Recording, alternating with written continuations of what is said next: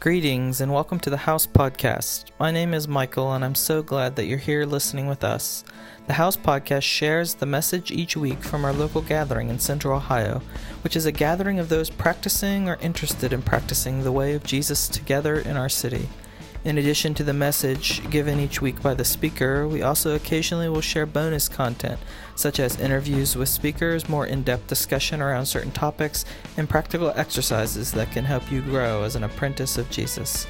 The House Podcast is part of the VIA Podcast Network, which is a larger network of podcasts all designed to help you and your community live out the way of Jesus in your context. For more information about the House or VIA, you can find us at theviacollective.com. You can follow us on Instagram or Facebook at thehouse.gathering. If you would like to contribute to the House financially, you can also do that at theviacollective.com. We're so glad you're here with us today, and may you be blessed by this week's message.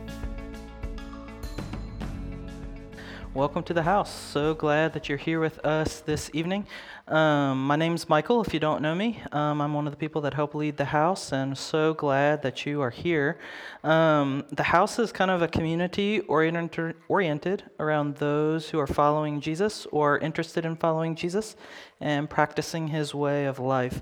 For the past almost 2 months, we've been in a series, Silence and Solitude, and then we had a break from that last week, and Pastor Tom came and shared about fear, and now we're back in the Gospel of Matthew. If you don't know, all the way back in July, we started in the Gospel of Matthew, and the Gospel of Matthew is a fascinating book. Matthew was a follower of Jesus, and the Gospel of Matthew is a manuscript we have from around 30 years after Jesus lived.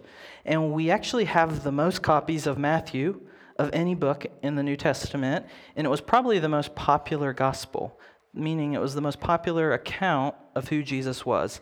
It was probably in all the house churches, it was quoted the most, and for the first several centuries, it was kind of the guide for discipleship. And Matthew was most likely the person who wrote it.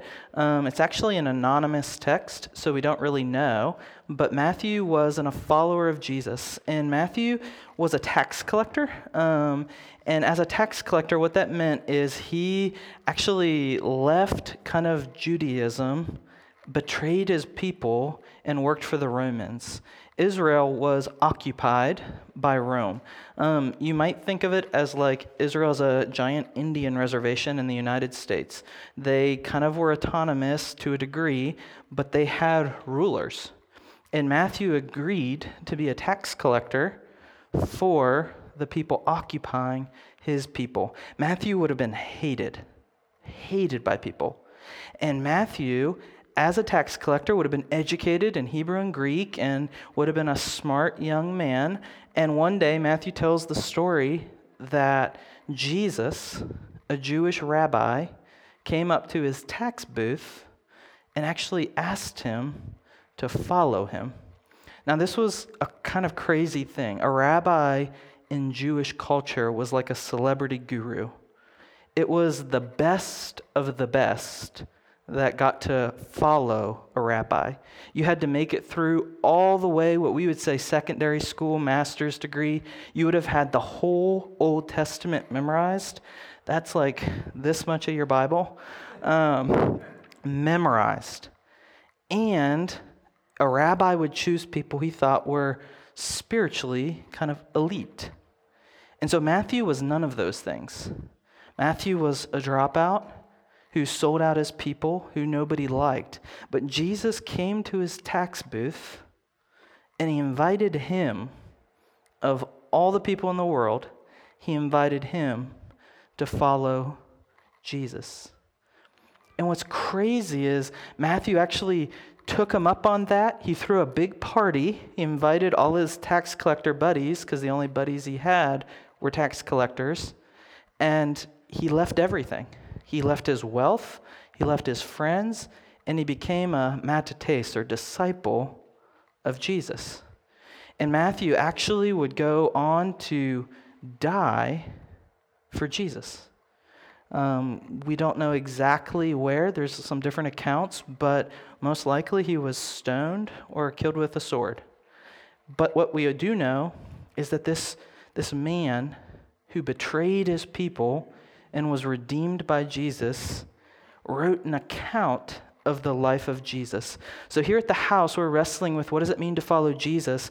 And Matthew's account of Jesus' life is kind of the authoritative place to start if you're interested in what does it mean to follow Jesus.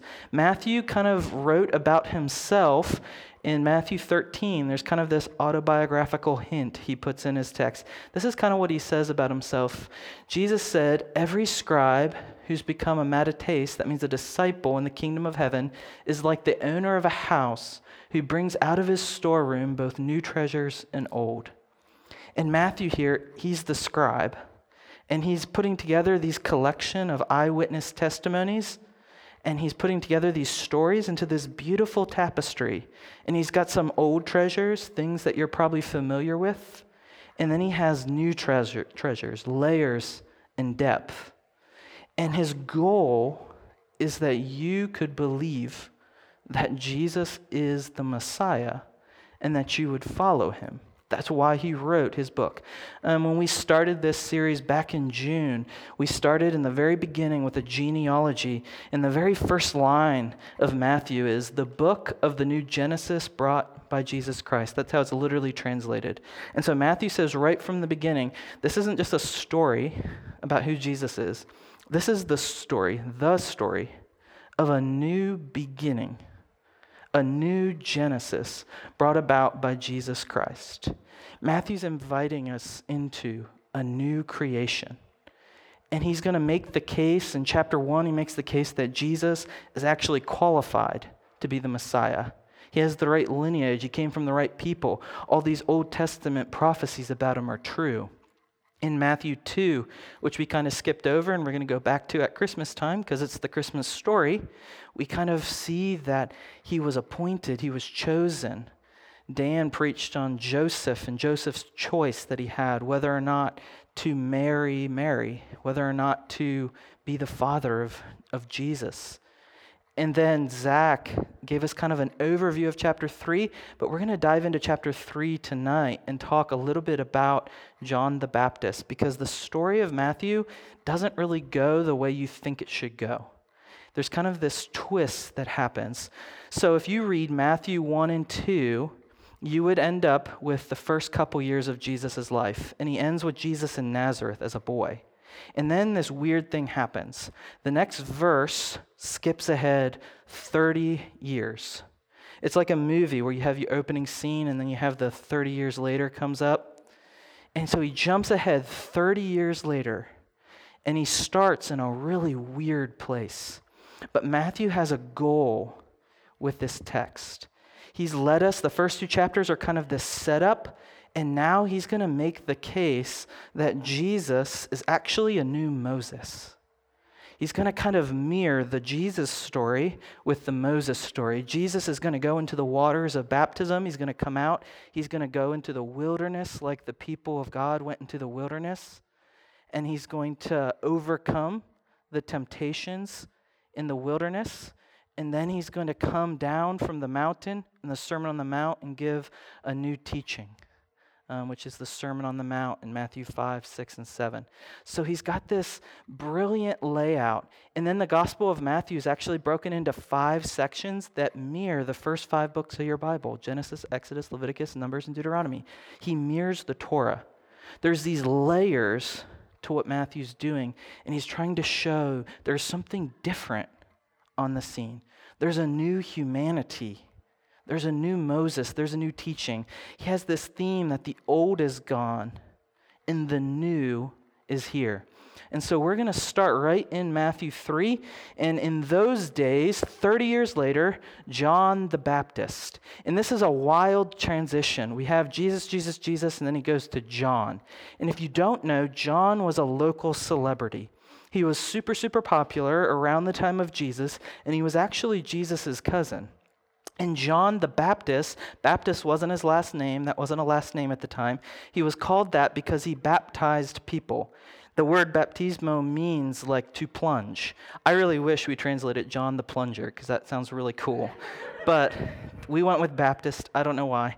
but it means to like dunk into the water. It was usually used when we were like dyeing clothes. Like if you were to take a white sheet, put it in purple dye and take it out and now it's purple. That was what the word was used for in Greek. And so John the Baptist sort of steps into Matthew's story, and John has a wild backstory.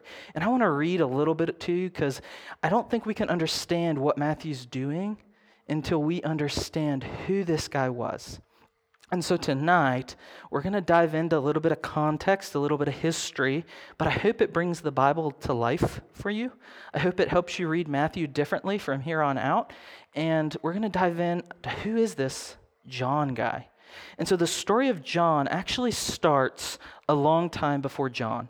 In Malachi, which is the backstory or like the last kind of book of your Old Testament, we have this prophecy. And the prophecy went something like this: I'm going to send my messenger who will prepare the way before me. And then suddenly the Lord you are seeking will come to his people. And Malachi is actually quoting a prophet that was before Malachi, Isaiah. These words actually come from Isaiah 40. And so 500 years before John steps onto the scene, there's these words spoken over his life. And I want to read a little bit of John's story. You might give me some water. Thanks, sir. John, we're going to go into Luke to read a little bit of John's story. In the days of King Herod of Judea, there was a priest named Zechariah who belonged to the priestly order of Abijah. His wife was a descendant of Aaron, and his name was Elizabeth. Both of them were righteous before God, living blamelessly according to all the commandments and regulations of the Lord. But they had no children because Elizabeth was barren, and both were getting up in years. And once, when he was serving as the high priest before God, his section was on duty, and he went in by lot according to the custom of the priesthood, and he entered the sanctuary of the Lord. Now at this time, incense and offering and the whole assembly of people were praying outside. And there appeared to him an angel of the Lord standing at the right side of the altar of incense. And Zechariah saw him and was terrified, but the angel said, "Don't be afraid, Zechariah, for your prayers have been heard. Your wife, Elizabeth, will bear you a son, and you will name him John. You'll have joy and gladness, and many will rejoice at his birth, for he will be great in the sight of the Lord. He must never drink wine or strong drink, even before his birth, and he'll be filled with the Holy Spirit. And he'll turn many people back to the Lord their God. And with the spirit and power of Elijah, he'll go before him and turn the hearts of parents to their children and the disobedient to the wisdom of the righteous, to make the people ready for the Lord." And Zacharias said to the angel, "How do I know this is going to happen? For I'm an old man." And the angel replied, "I'm Gabriel. I stand in the presence of God, and I've been sent to speak to you, to bring you this good news. But now, because you did not believe my words, which will be fulfilled in their time, you will become mute, unable to speak until the day these things occur." So the story of John is kind of a crazy story. Zechariah is a priest in Israel, and he goes in to the Holy of Holies on the Yom Kippur, which is the Day of Atonement, and he meets an angel, and the angel says to him, "You're going to have a son," and he doesn't believe the angel. And now, a little backstory. For 400 years, there have been no prophets in Israel. They've been conquered by the Greeks, but no prophets came. About 60 years before this story, they were conquered by the Romans, but there was no prophets. This was known as the Great Silence. They had your Old Testament, and when we look at our Old Testament, we see where the end of the Old Testament is. But at that time, they didn't know the Old Testament was closed. They were waiting for the next prophet to write the next book. And so there was silence. Nobody heard from God for 400 years. That's like longer than America's been a country, not a single peep. Not a single peep. Where's God? And then Zechariah, God shows up to, and he gives him a word, and he doesn't believe it, and he's mute. The silence continues. So that's the backstory of John's birth. There's this prophecy over his life that he's maybe this promised one, not the Messiah, but the one that's going to prepare the way. But his father doesn't believe it and is muted until John is born. So that's who John was. And then we have this kind of word spoken over his life. The voice of one calling in the wilderness, prepare the way for the Lord, make straight in the desert a highway for our God. Those were the words prophesied over John's life. And so John grew up with these words reverberating in his soul. And John is actually going to be the one that shatters the silence. He's going to come as a voice out of the wilderness, and he's going to break 400 years of silence with a new word, with a fresh word for God's people. And so in Luke 1, we read the story, so we're going to pick up in Matthew 3. In those days, John the Baptist came preaching in the wilderness of Judea, saying, repent, for the kingdom of heaven has come near. This is he who is spoken of through the prophet Isaiah, a voice one calling in the wilderness, prepare the way for the Lord, make straight paths for him. On the surface, this is like, yeah, this is everything he's been saying, but I want to add one more twist to this, because this is not at all what a Jew would have been expecting. See, John's dad was Zechariah. John's lineage was Aaron. He could have been high priest. He should have been in Jerusalem. He should have been in the cultural, spiritual capital of the country. He should have been in the temple. He should have been wearing robes. He should have been in church. He had the right to be there. But he came from the wilderness. Most scholars think he was a part of a Jewish sect called the Essenes. The Essenes separated themselves from society. They lived out by the Dead Sea. They wore really bad clothes, which you're going to see in a minute. John took up that custom. And they ate raw food, like locusts and bugs. And so John was living in this community, kind of away from his family by the Dead Sea. I've actually spent some time in the Dead Sea. It's pretty cool. You float, you don't sink. That part's fun. And it's very, very barren. I can say, having been there multiple times, and as I lived there, I took a lot of Americans there, kind of the general consensus is nobody would want to live here. It really is wilderness. Really is wilderness. And so he's out in the wilderness. And on top of that, the wilderness in Jewish thought was like the enemy's territory. God was making the world beautiful. The good place was the Garden of Eden. The bad place is the wilderness. So John is like out in left field. He's far away. He's not with his family. He's not living up to his name. He's not living up to his lineage. He's part of this, we would say, cult. Part of this cult. I mean, imagine if you had a kid and they're like, Mom and Dad, I'm going to go live in the desert, eat bugs, and not wear clothes. We would be like, I'm a little concerned. And then they're like, oh, wow, by the way, I'm going to be a voice of God. We'd be really concerned, right? We'd be like, you might not be talking to God. So he's out there, and he comes back. He comes back. It says he appears, and he has this message. Repent means change your mind or change your perspective, for the kingdom of God's come near. God's at work. God's active. It's been 400 years of silence, and he comes back with this message that right now, God is not silent anymore. Right now, God is at work. He's close to you. He's doing something in our country. It's finally time. It's finally time. And these were people desperate to hear those words, desperate for the silence to be over, desperate for there to be liberation, desperate for there to be redemption. And so these were words of good news. And then it says John's clothes were made of camel's hair. He had a leather belt around his waist, so he's pretty dope. And his food was locusts, wild honey. People went out to him from Jerusalem and all Judea, the whole region of Jordan, confessing their sins, and they're baptized by him in the Jordan River. He's kind of this wild, I don't even know what to say, like spectator, like come watch him, just see what he's like. Go check out that guy out there. I'm going to go take a 2-day journey into the desert to see this John guy. And everybody is going out to see him. And he has this message of hope. But the first point I just want to make tonight is everything about John was unexpected and wrong. He grew up in the temple, but he wasn't found there. He went into the wilderness. He had the lineage, the patronage to be the high priest, but instead he becomes this guy with camel's hair and a leather belt.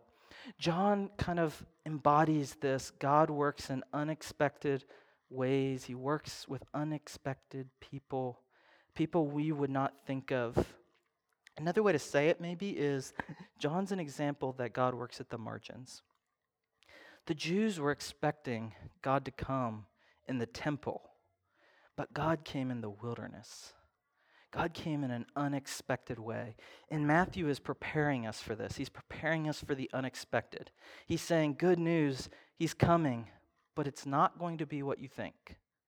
It's not going to look like what you think. And then John had a message for people. And I want us to read his message that we get to see in Matthew's gospel. And it's a message to the Pharisees and the Sadducees, which are kind of like the religious leaders of the day. But then I also want to look at the rest of John's message, because sometimes I think we kind of put John the Baptist in a box if we grew up in church. When he saw the Pharisees and the Sadducees coming to where he was baptizing, he said to them, "You brood of vipers, who warned you to flee from the coming wrath? Produce fruit in keeping with repentance, and do not think you can say to yourselves, 'We have Abraham as our father.' I tell you, out of these stones God can raise up children for Abraham." John had a very harsh word for the religious leaders, but John's message was a message of hope. He kind of goes on, he says, "The axe is already at the root of the tree, and every tree that does not produce good fruit will be cut down and thrown into the fire. I baptize you with water for repentance, but after me comes one of you who's more powerful than I, whose sandals I'm not worthy to carry. He will baptize you with the Holy Spirit and fire." So John kind of had these harsh words for the religious leaders of the day. But John's message wasn't actually that harsh. I want to read you John's message because we actually have a copy of it. It's in Isaiah 40. And sometimes I think we think of John the Baptist because he's kind of rugged and authentic. We think of him kind of as like the bully preacher, as like, man, he's just fire and brimstone. And part of the reason we think that is because what we have a record of is his conversation with the Pharisees and the Sadducees. But I want you to maybe change your mind a little bit. John actually preached in such a way that the whole country was coming out to him. And I want to argue that John actually had a very different message than what we actually tend to think. He had a very harsh message for those in religious authority. But for everyday people, John gave a message of hope. And I want to read these words over you in Isaiah 40. These would have been the words of John to the people of Israel. And these are the words that prepared the way for Jesus. "Comfort, comfort my people, says your God. Speak tenderly to Jerusalem and cry out to her that she has served her term and her penalty is over." Some translations say her silence is over. "She has received from the Lord's hand double for all her sin. A voice cries out in the wilderness, 'Prepare a way for the Lord. Make straight in the desert a highway for our God. Every valley shall be lifted up, every mountain shall be made low. The uneven ground shall become level, and the rough places a plain. Then the glory of the Lord shall be revealed, and all people will see together that the Lord has spoken." And then we have these words in Isaiah 40, the heart of John's message. A voice cries out, "What shall I say? What shall I say?" And this is the answer in Isaiah 40. This was John's message that led to people coming out to be baptized. "Do you not know? Have you not heard? The Lord, the everlasting God, the creator of the ends of the earth, he will not grow tired or weary, in his understanding no one can fathom. He gives strength to the weary and increases the power of the weak. Even youths grow tired and weary, and young men stumble and fall. But those who hope in the Lord will renew their strength. They will soar on the wings like eagles, and they will run and not grow weary. They will walk and not be faint." See, John's message was a message of hope. It was a message that lifted up the human spirit. The message that actually prepares our heart and prepares other people's hearts for Jesus are words of hope.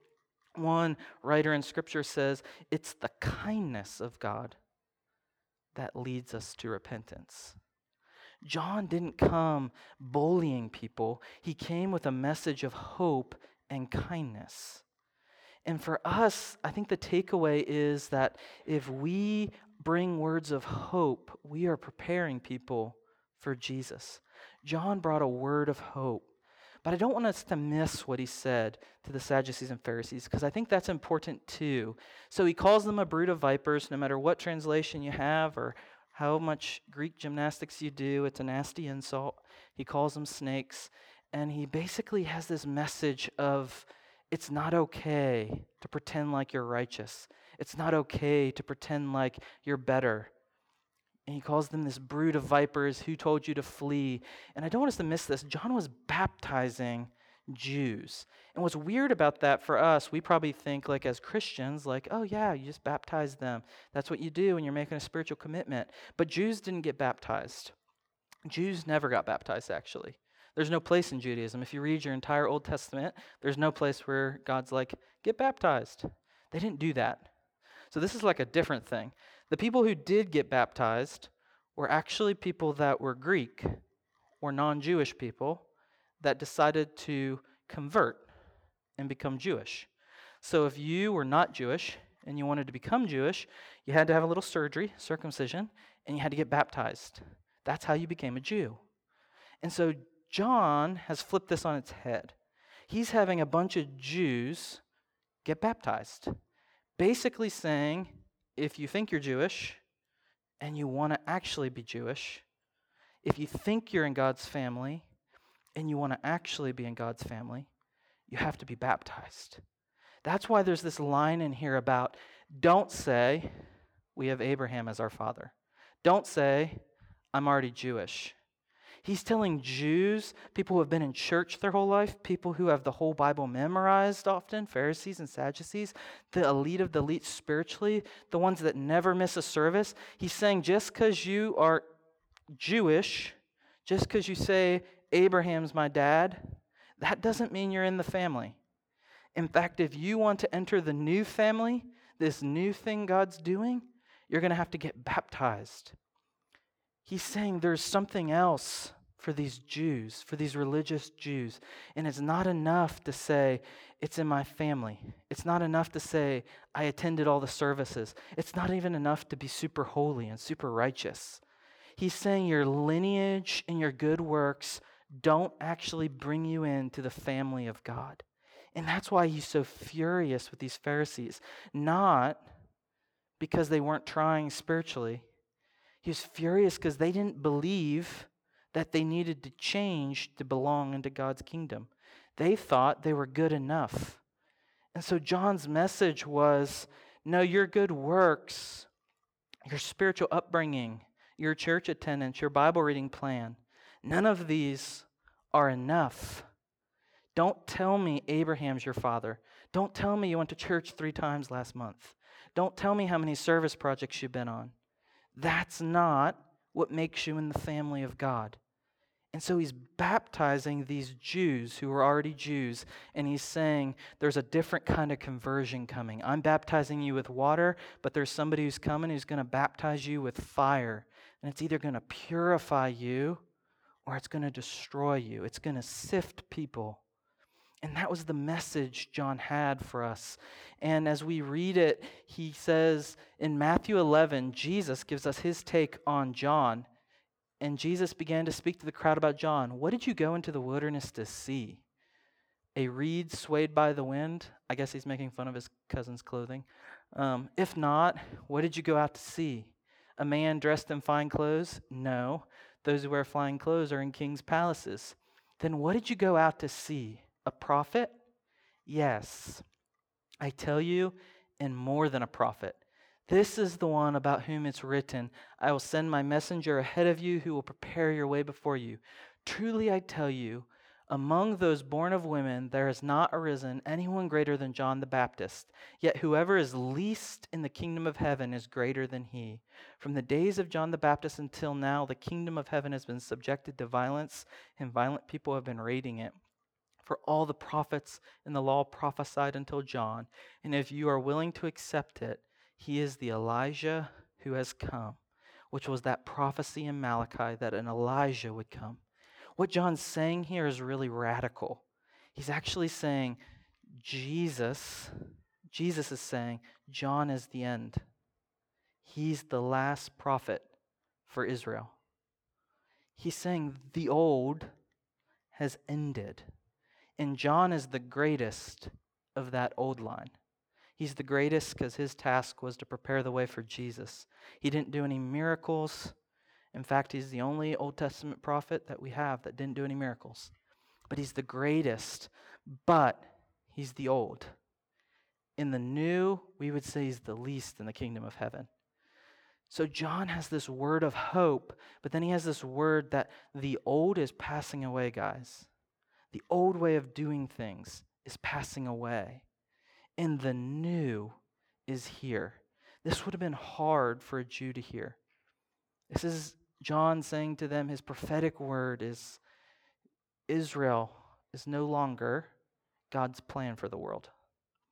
In fact, he's doing a new thing, and you can be a part of this new Israel. You can be a part of this new thing. That is his message of hope, and that is his preparation for the way of Jesus. So that leaves us a little bit with what do we learn from this eccentric character that prepares the way for Jesus? You know, starting next week, all the verses after this in the Gospel of Matthew are going to be the life of Jesus. This is the only character Matthew kind of takes a break, and he says, I got to tell you guys about this back character. I got to tell you about the prologue, the one who's preparing the way for Jesus. So what do we learn? Matthew's gospel is all about discipleship or apprenticeship to Jesus. And Matthew actually kind of postures John as Jesus' first disciple. And so if we are serious about following Jesus, we have to look to John at what is John's example?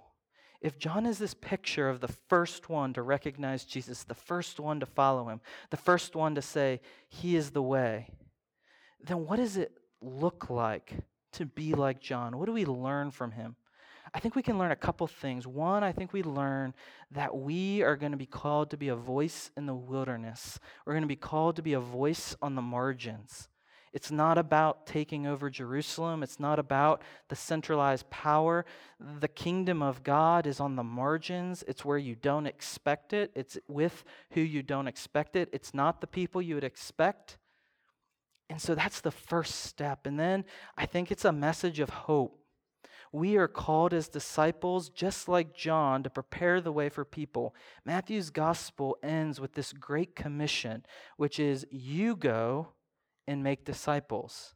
Matthew, this entire story is trying to convince you to be a disciple, and then he ends with make disciples. He ends right back here at the beginning. John is what? He's preparing the way for Jesus, and we are called to prepare the way for Jesus in the friendships in your life, in the social circles, in your family.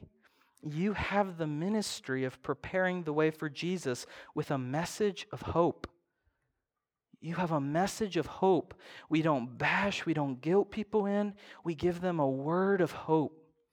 You can be strengthened. That was John's message. You can soar when you're tired. You can be lifted up out of your mess. We're called to bring a message of hope. That's actually what prepares hearts to be disciples. We're not making disciples of ourselves. We're making disciples of Jesus. People want to follow his way of life when they have hope, when they see hope in it. The reason why people say yes to Jesus is because they see him as true, good, and beautiful. And so our message of hope is going to be a voice in the wilderness. It's going to shatter the silence in their life. Maybe they've never heard from God, and we're going to shatter that silence. It's going to be a message of hope.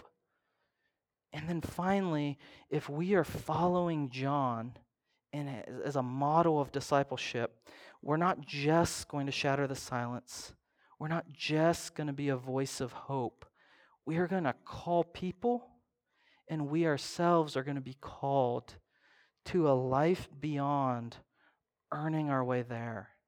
A life beyond being in the right tribe, whatever it is. I know that there's probably no Jewish people here, so nobody here tonight thinks you're righteous with God because Abraham's your father. But we all have examples of why we think we're righteous with God. We all have examples. We all have ways that we lean on certain things thinking that's what's going to justify me. And the call of John was to these people who thought they were in the family to actually get in the new family.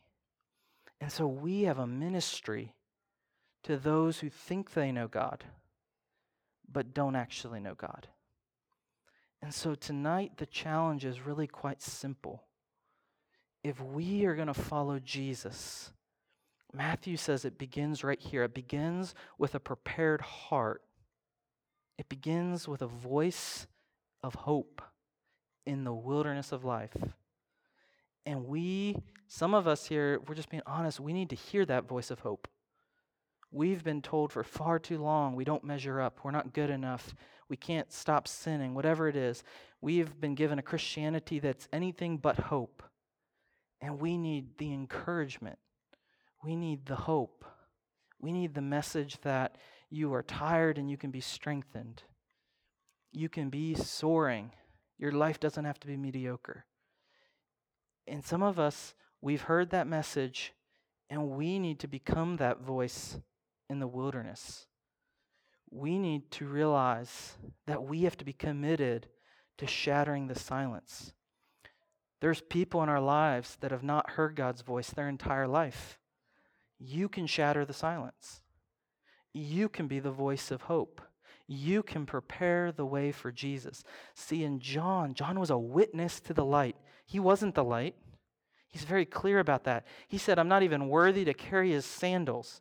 It has nothing to do with how good or how righteous John is. John's just a witness. He's just testifying to what he's seen. And that's our role, to be a voice of hope. We testify to what we've seen. And if we are going to be a follower of Jesus, the invitation is to do that. In fact, from the very beginning, those who chose to follow Jesus were invited and challenged by Jesus to be like him, as his voice, as his hands, as his feet. It wasn't a moral club. It wasn't about follow me and I want you to believe these 5 things and then we're going to take a quiz. And if you get the answers right, then I'm going to say you're an A+ disciple, Peter, B- Judas. No, it's not like that. It was a challenge and an invitation to actually be the voice, the witness to the community of Israel. And the challenge for us is to be that voice and that witness to the communities we're a part of, and to do it as a messenger of hope. And I can't emphasize that enough. Too often the church has not been a message of hope, but a message of judgment. A message of hope. We can have a city without homelessness. A message of hope. We can have a world without this brokenness. A message of hope. We can have a world without drug addiction. A message of hope. We can have a world without kids not having lunches. Such a world is possible. It's a message of hope. It's a dream for humanity, and it prepares people for Jesus. They see the vision of it, and they say, I want that. That's why people went to Jesus. That's why people went to John. He wasn't compelling them. He wasn't begging them to get church attendance up. They flooded to him because he had a real message. He had a real hope for humanity, and we are meant to carry that hope in our hearts. And for a few of us tonight, we just need to meditate on, what hope am I carrying? Am I the bringer of good news? Am I the cynic, or am I the optimist? Am I the bringer of good news to anybody? Do people like being around me? Am I more joyful than people who don't have Jesus? What do I bring to people? What am I carrying? Because we are charged like John to prepare the way for Jesus. I'm going to pray. Father, thank you for Matthew. Thank you so much that so many copies of Matthew have been preserved, that we can read these firsthand accounts of the life of Jesus. It's such a gift. Lord, you know people around the world, and I have friends, Lord, that would give anything to get their hands on a copy of Matthew. And Lord, as we read these words and ask what it means to follow you, I pray tonight that you, Holy Spirit, would put a spark in our souls. Whatever it is, whether it's being your voice and shattering the silence, whether it's a message of hope instead of judgment, whether it's calling people out of religion into relationship, whatever it is, Lord, that you've sparked in us tonight, I pray that your word would be planted in our soul and would lead us to change. For those who are here that need to go through that process of repenting and turning, I pray, Lord, that you would bear fruit in their lives worthy of repentance. It's in Jesus' name, amen.